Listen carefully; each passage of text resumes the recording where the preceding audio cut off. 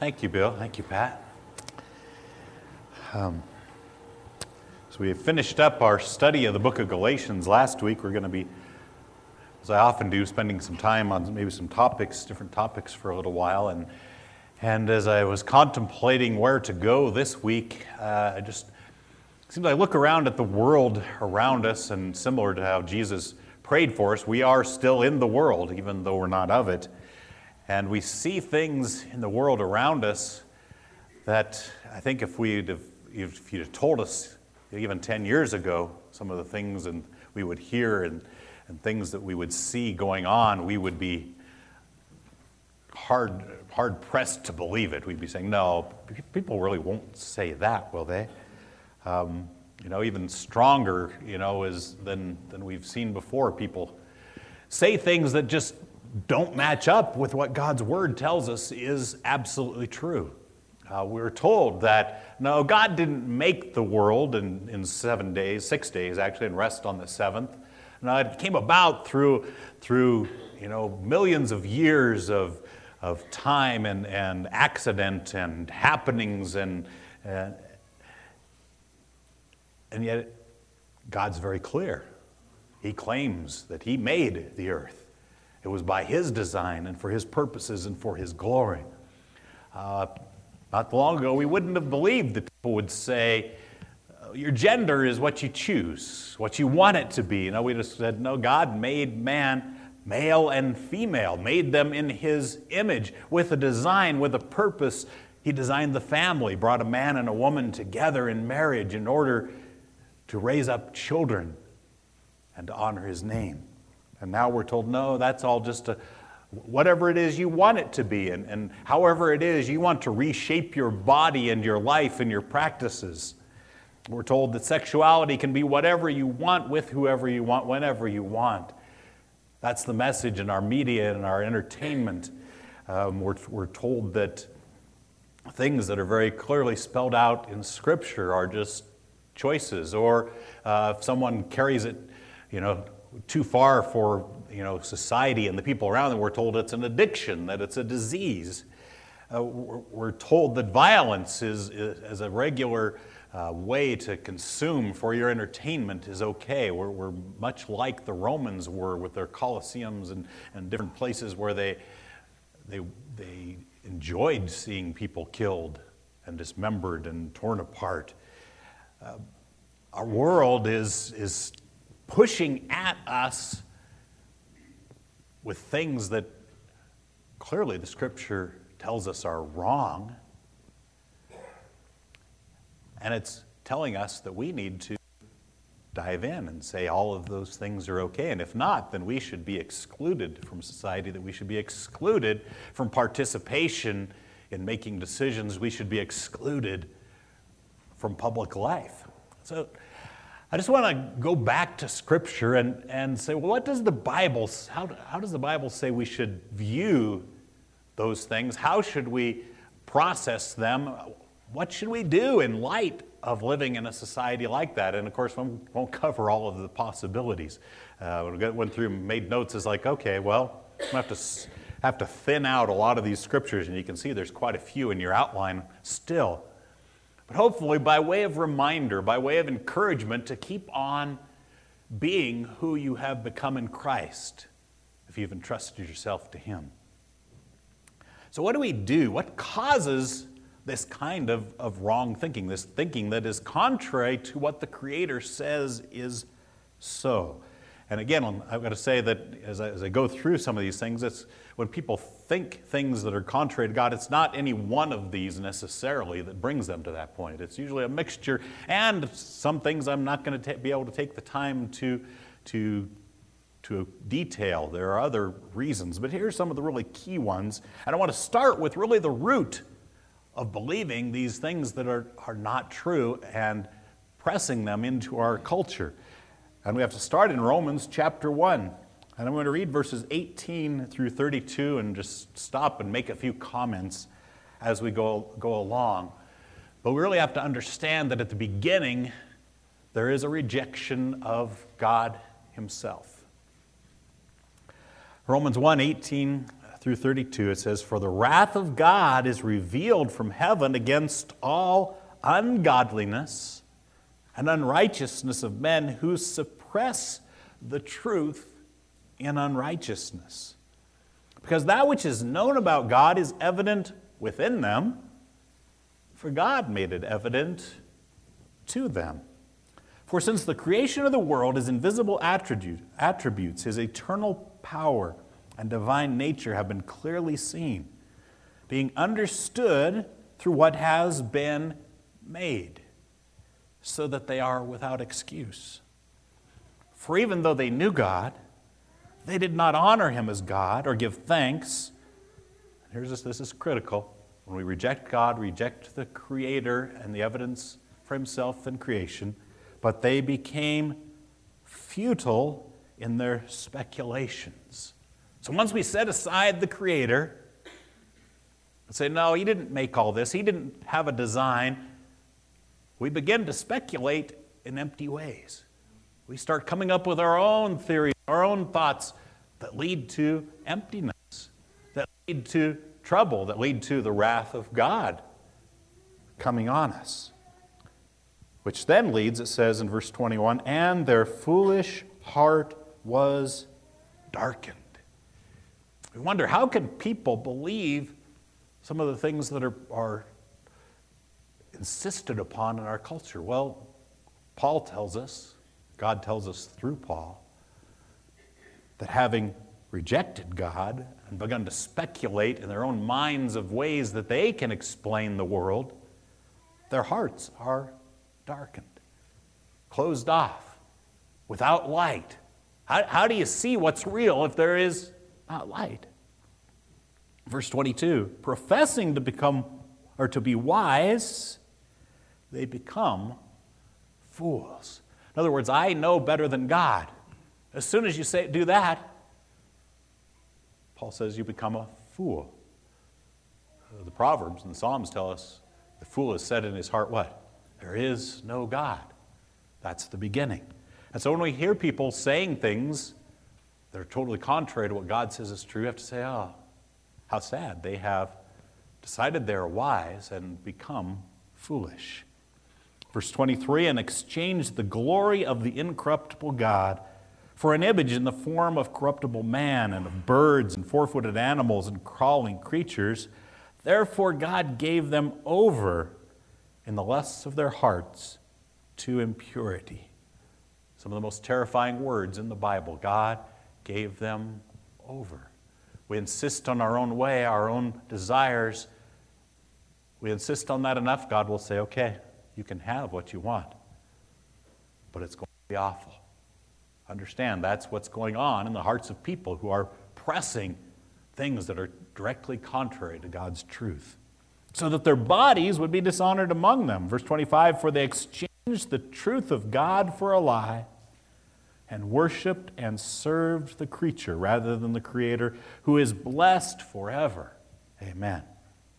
For this reason, God gave them over to degrading passions. For their women exchanged the natural function for that which is unnatural. And in the same way also, the men abandoned the natural function of the woman and burned in their desire toward one another, men with men, committing indecent acts, and receiving in their own persons the due penalty of their error. And just as they did not see fit to acknowledge God any longer, God gave them over to a depraved mind. A mind that literally is unapproved. It doesn't pass the test. And so when we get rid of the Creator, our thought processes aren't going through the mind that God designed for us. It's one that's been corrupted, that's dark. And he goes on to do those things which are not proper. Verse 29, being filled with all unrighteousness, wickedness, greed, evil, full of envy, murder, strife, deceit, malice. They are gossips, slanderers, haters of God, insolent, arrogant, boastful, inventors of evil, disobedient to parents, without understanding, untrustworthy, unloving, unmerciful. And although they know the ordinance of God, that those who practice such things are worthy of death, They not only do the same, but also give hearty approval to those who practice them. That's where we see ourselves today, right? People practicing the things that God says are very clearly contrary to Him as the Creator and as the ruler of the universe. He says, and the people are telling us, no, those should be celebrated. Those should be promoted. Those should be encouraged. So there's the root of it all. And in a sense, everything else I've talked about is found in that passage. But another way to look at the fact that we can promote things that are blatantly contrary to the God who made us is that we are blind without Christ. Because we stop and say, well, why can't they see how ridiculous what they're saying is? Why can't they see the obvious in front of their face? And the Bible says it's because they are blind. They really don't see what is real anymore. Turn with me to Matthew chapter 23 as Jesus was rebuking some of the prominent religious leaders of his day who were going against him and the message that he brought. Matthew 23, verses 16 through 26.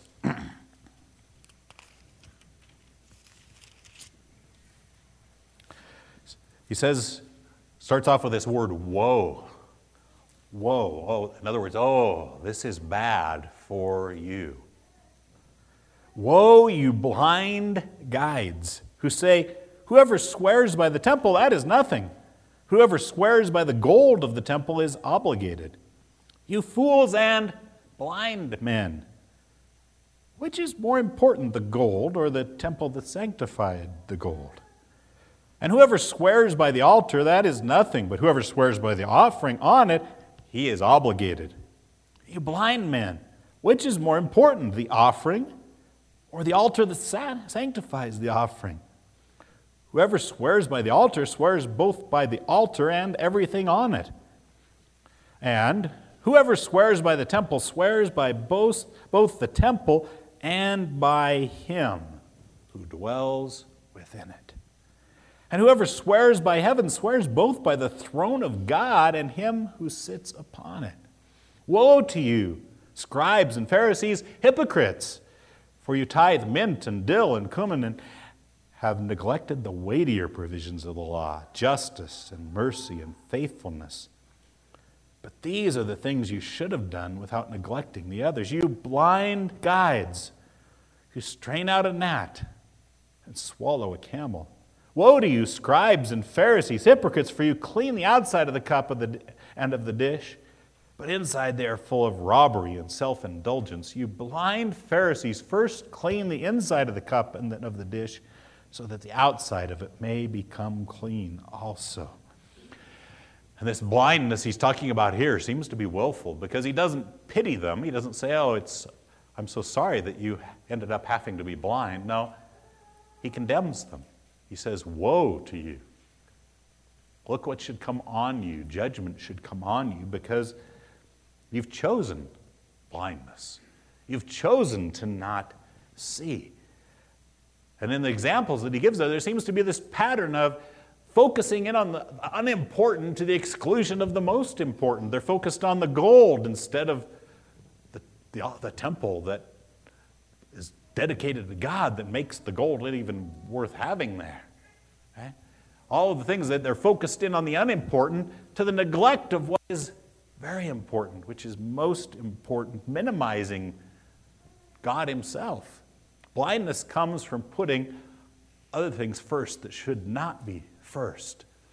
And in Matthew 15:14, Jesus says that they're blind guides to the blind. And so they're doubly responsible because they both end up in the pit, right? They both end up in the ditch, falling down and in trouble. And those who are trusted are blind also, because others who are respecting them fall into trouble with them. But the Old Testament speaks of this as well. Turn with me to Isaiah chapter 5, verses 20 and 21. Which we probably could have just spent our whole morning in this section here, Isaiah 5, but we'll just look at verses 20 and 21. This is part of a rebuke of the nation of Judah. And he says, woe to those who call evil good and good evil. Isn't that our world today? Everything's upside down and backwards. Who substitute darkness for light and light for darkness, substitute bitter for sweet and sweet for bitter. Woe to those, here's the key, woe to those who are wise in their own eyes and clever in their own sight. When we reverse things, when we say what is evil is good, and what is good is evil, it's because we think we know more than God. We think we are wise, we are clever, and it's truly a deadly error that leads those who believe it to death. But even worse, it leads others toward death as well. And those who think and teach this way suffer from blindness, and it's tragic for them and for those who follow them. They're headed for death. Now, deception is another reason that people believe these things that are just not true, that God tells us about. Go back to Matthew chapter 18.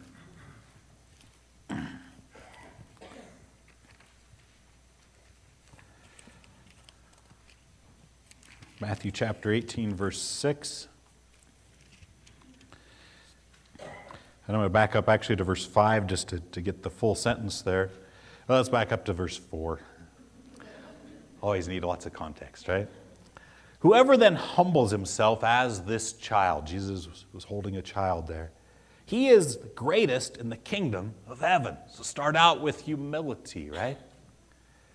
And whoever receives one such child in my name receives me. But whoever causes one of these little ones who believe in me to stumble, it would be better for him to have a heavy millstone hung around his neck and be drowned in the depth of the sea. What he's saying is as children are born, they're not innocent. No, they're born as sinners. However, they're influenced towards what's good and right, or they're influenced to what is wrong. And he says, if you are part of that deception, here's what you really deserve. In fact, he says it's worse than that. He says it would be better for you to have that millstone hung around your neck and be thrown into the sea. That's an even greater punishment than you can think, just how awful and horrible such a punishment would be. And deception is one of the reasons that people are headed the wrong direction. Think about a child born in this time. And if they're not brought up in a home where they're taught God's Word, where they're not taught about the Creator, about the Designer, and they're led down the path of these things that people are saying are good, right? They're led down a path saying, oh, well, you can be a boy or a girl or whatever you want. Or your sexuality, that's the most important thing, and you pursue that. Or truth, well, there really isn't any truth. It's whatever you think is true. God says, woe to you if you do that. Woe to you if you deceive those who might have believed the truth. 2 Timothy 3:13 describes that.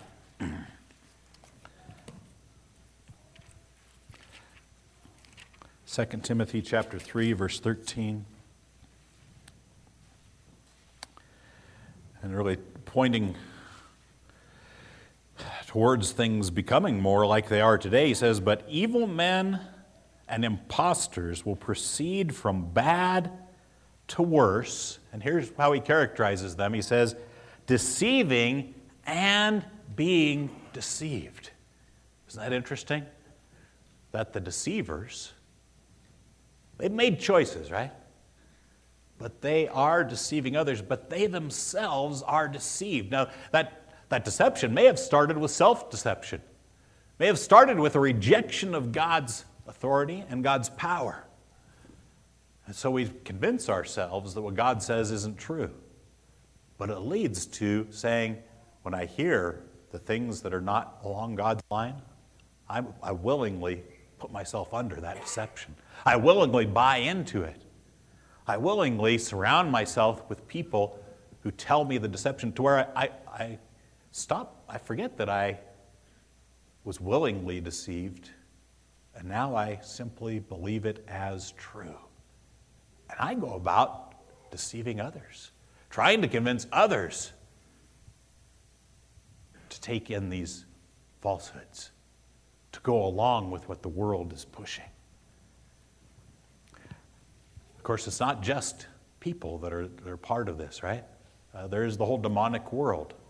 Hebrews chapter 2 tells us about the amazing things that Jesus did by coming and how he had to become like us. He had to become one of us in order to pay for our sin, in order to free us from that deception, free us from what it is we deserve. So Hebrews 2 verses 14 and 15, it says, "Therefore, since the children share in flesh and blood, he," speaking of Jesus, "he himself likewise also partook of the same, that through death he might render powerless him who had the power of death, that is the devil, and might free those who, through fear of death, were subject to slavery all their lives." So here we really have a combination of intimidation and deception.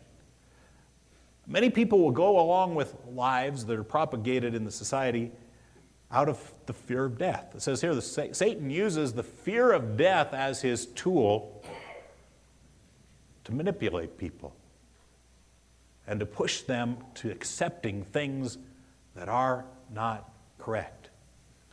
We heard an example at the men's breakfast yesterday from Jim Rollick about a church in Chicago that spoke out about the truth of God's Word. And the pressure and the attacks that came on them so much, they actually changed their position as a church. Some of their leaders were in fear for their lives. Some of them were in fear of violence against them and their property. Through that, they said, "Oh, well, we don't believe what God said. Here's what we believe." That's just one example, and we all face the fear of death. Sometimes it means that some sort of a vague threat of what might cause our death, right? We change our ways, not because we've discovered that they're different and true, but because we're afraid of where it will take us. It might mean the fear of the circumstances in which we die. But usually the fear is something that's not even real or likely to happen. But Satan knows how to use that in our lives and to press us to do things we never thought we would have done, but especially for those who aren't in Christ, who don't have a new heart, who haven't been transformed by Him. But it's this fear of death that makes the deception that much easier. So we need to keep that in mind when we hear from people. What's the pressure on them? How is the fear of death being applied to people who are putting these things out? Satan's alive and well. Another thing that causes people to say these kind of things, and I'm going to be way too brief on this last one, but it's rebellion. Really is at the heart. God says one thing and we say, "No, it's my authority that matters. I will do it what I want." Turn with me to John chapter 12 for a great example. John chapter 12, verses 37 through 40.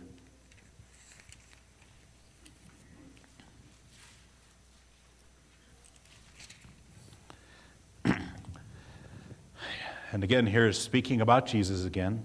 It says, "But though he had performed so many signs before them, yet they were not believing in him. This was to fulfill the word of Isaiah the prophet, which he spoke. 'Lord, who has believed our report, and to whom has the arm of the Lord been revealed?' For this reason, they could not believe. For Isaiah said again, 'He has blinded their eyes, and he has hardened their hearts, so that they would not see with their eyes and perceive with their heart and be converted, and I heal them.'" More terrifying words, really. Jesus gave them every reason to accept him as Messiah, as Savior, as the Son of God. He demonstrated power like they had never seen. And yet it says there that they even though they'd seen so many signs. They were not believing in him. And then it says, then they could not believe. They persisted in their unbelief to the point where judgment was put on them in this life that now they couldn't see. They disbelieved to the point of blindness. They rebelled against the obvious truth in front of them from God. And they ended up at a place where they would not believe, then they could not believe. Now understand, we never know from our perspective where that might have happened to a person.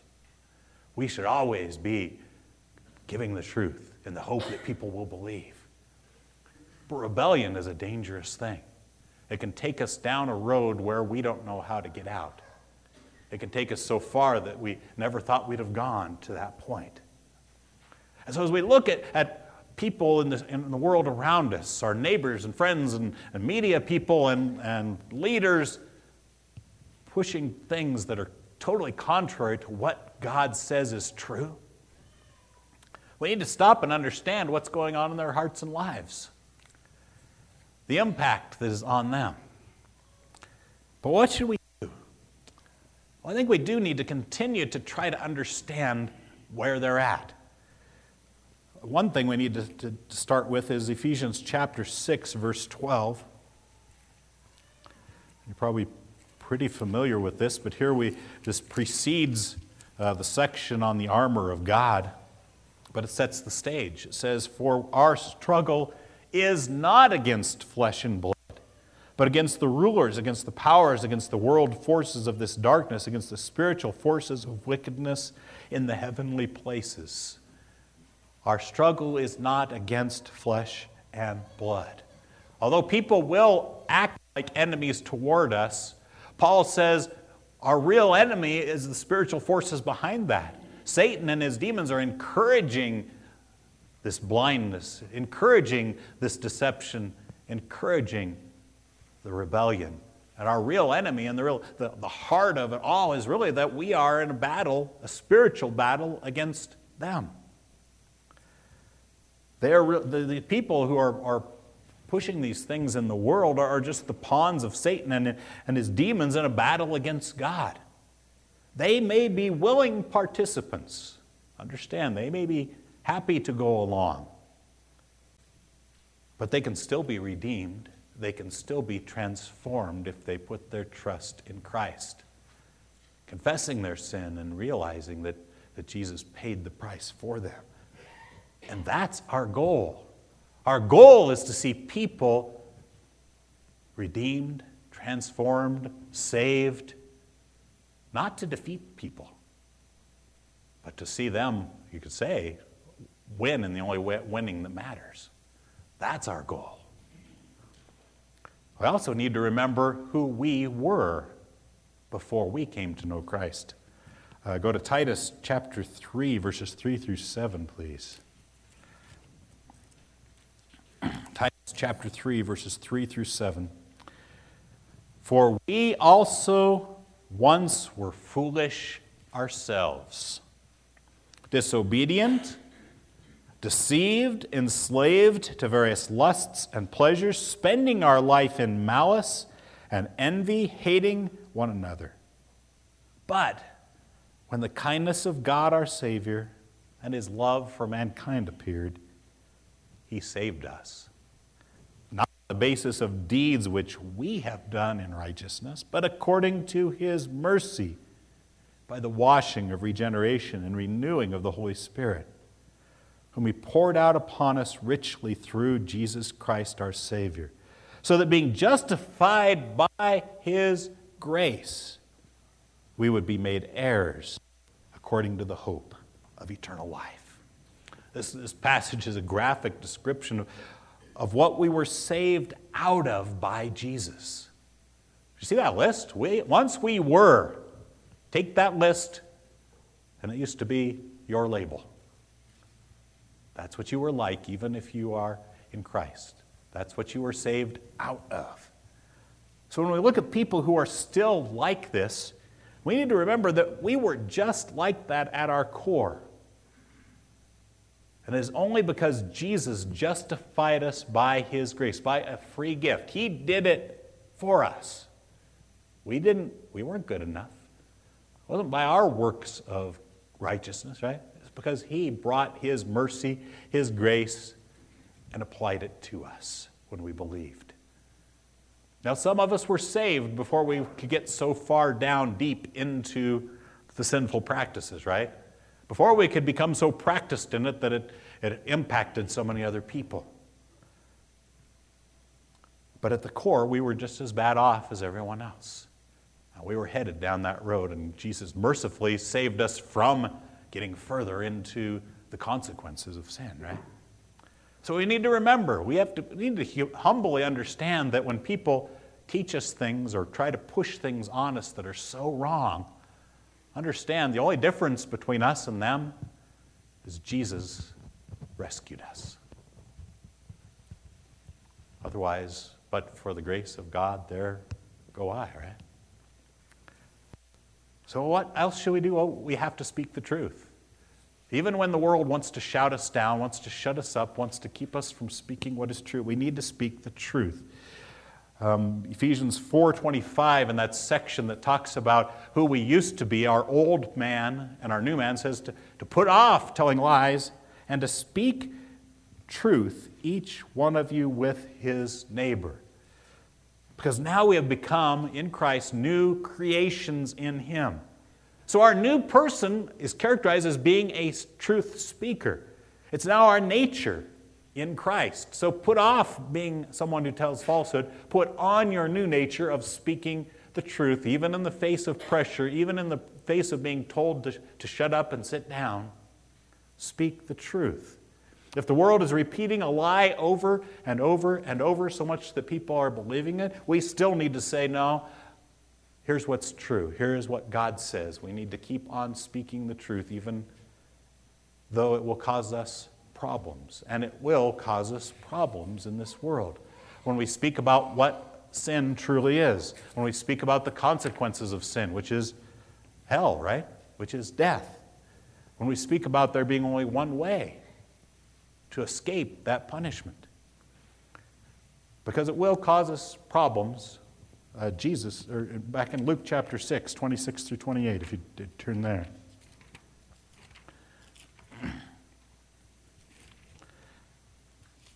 Luke 6,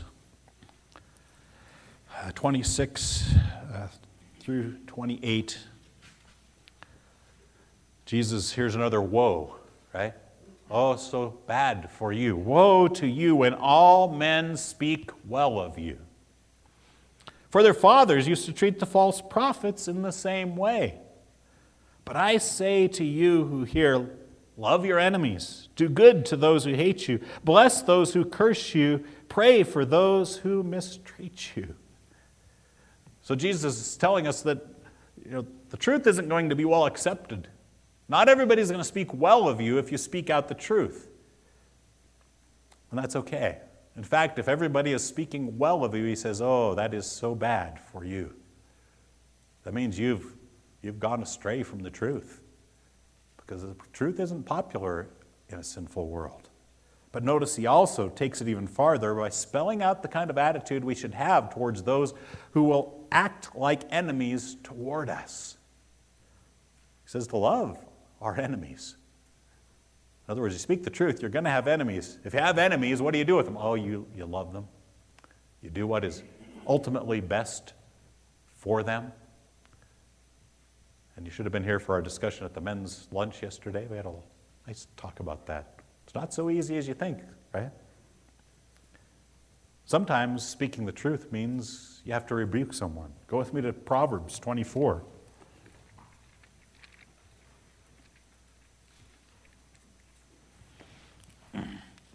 Proverbs 24 and 25.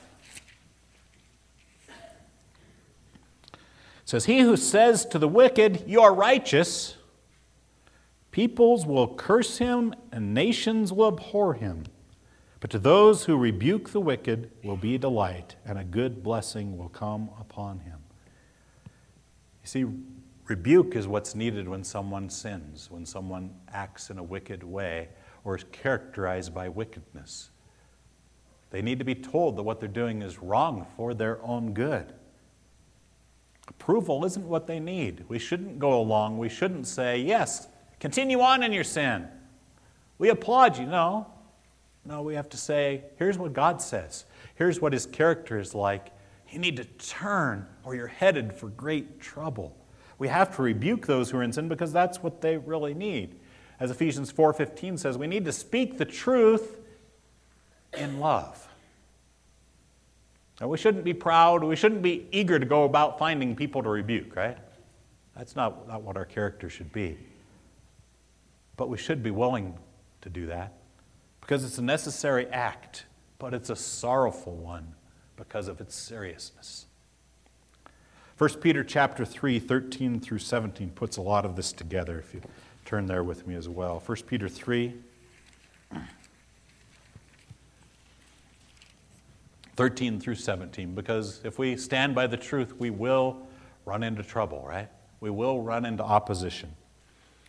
So Peter starts off by saying, who is there to harm you if you prove zealous for what is good? That's what it ought to be, right? If we really want what is good, we shouldn't run into anybody who wants to hurt us. He says, verse 14 though, but even if you should suffer for the sake of righteousness, you are blessed. And do not fear their intimidation, and do not be troubled, but sanctify or set apart Christ as Lord in your hearts, always being ready to make a defense to everyone who asks you to give an account for the hope that is in you, yet with gentleness and reverence. And keep a good conscience, so that in the thing in which you are slandered, those who revile your good behavior in Christ will be put to shame. For it is better, if God should will it so, that you suffer for doing what is right, rather than for doing what is wrong. There's a kind of a plan of action, right? And Peter also tells us back in chapter 2, verses 11 through 15, that we need to live consistently with the truth that we speak.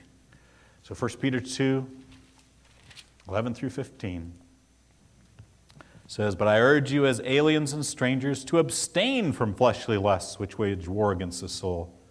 Keep your behavior excellent among the Gentiles, so that in the thing in which they slander you as evildoers, they may, because of your good deeds, as they observe them, glorify God in the day of visitation.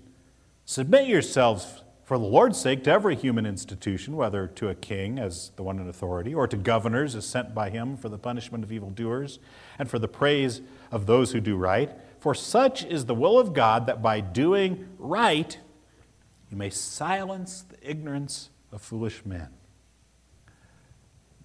Doing what matches up with what you proclaim. Doing what is good, doing what is right, should silence those. It doesn't always, does it?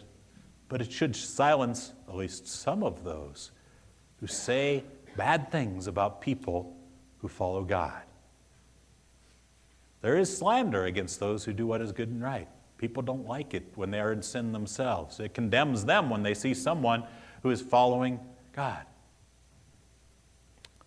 But he says, live consistently. It should be clear to anyone who watches you that the false accusations that may come against you don't match up with the reality of your pattern of life.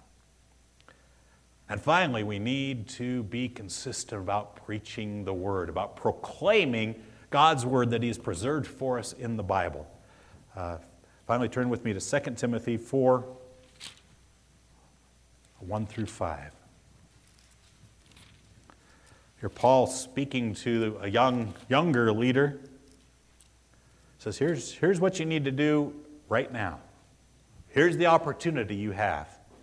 It says, I solemnly charge you in the presence of God and of Christ Jesus, who is to judge the living and the dead by His appearing and His kingdom. It's hard to make that any more serious than what he said there. Before God, the judge of all the world, who's going to come to judge the world, I charge you before Him. Do this. Preach the Word. Be ready in season and out of season. reprove, rebuke, exhort with great patience and instruction. For the time will come when they will not endure sound doctrine, but wanting to have their ears tickled, they will accumulate for themselves teachers in accordance with their own desires, and will turn away their ears from the truth and will turn aside to myths. But you, be sober, or thinking clearly, be sober in all things, endure hardship, do the work of an evangelist, fulfill your ministry. It says these words, get them out every opportunity you can that God has given you. Because the time is coming when people won't listen. They'll only hear the things that make them feel good about the way they're living. Sound like today? Now, it's sounded like things down through the centuries since that time, but it seems like even more and more today, doesn't it? We have a limited time in which to clearly teach what God has revealed to us. And we see an increase of people saying, no, just teach us what we want to hear. Flip on your television, go on the internet, you'll find all kinds of people who will tell people what they want to hear. You'll find people who will say, oh God, He's just there to give you your best life now. He's just here to give you what you want. He's just here to make your life easy. He's just here to take away anything hard out. No, there's a lot more. God has much better for you than that. So make this personal. These things have to come up against our natural sinful tendencies in a strong way, or we won't take it seriously, and the people we talk to won't take it seriously. That's why he uses words in there like rebuke. Because that means to take God's word and put it up against the sin that we see. We have to do that in order to be faithful. There's a lot there, a lot we haven't touched on related to this. But Proverbs does tell us that there is a way that seems right to a man, but the end of that is death. And if we care about people, if we love them, we won't let them just keep on heading into death.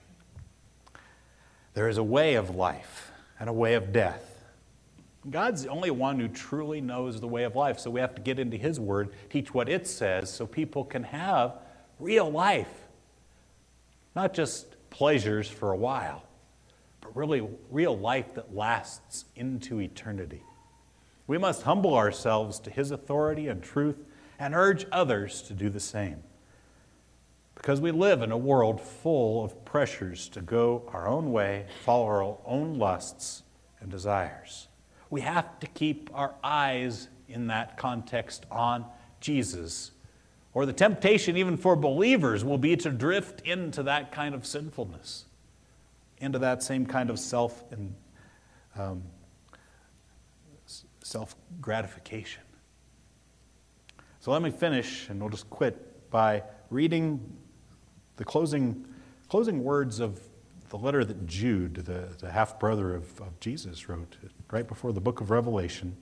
Jude 22:25. There's only one chapter, so no chapter number, just verses 22 through 25. It says, "And have mercy on some who are doubting.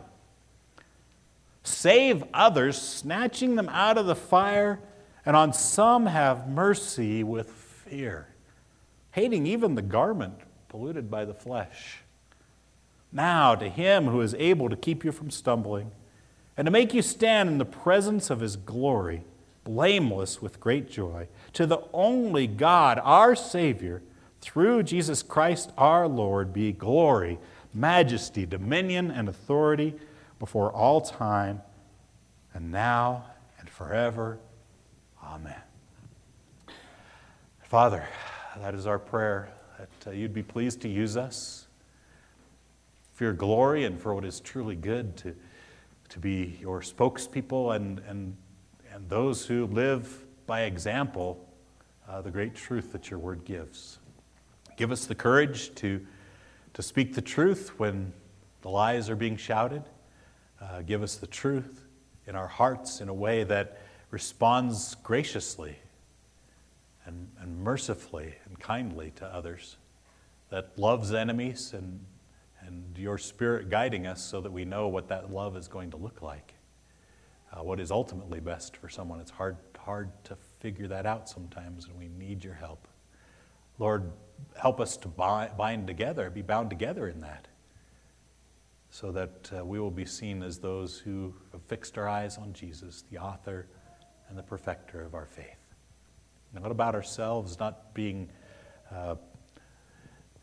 proud or arrogant, but people who humbly follow the risen Savior. We ask this in Jesus' name.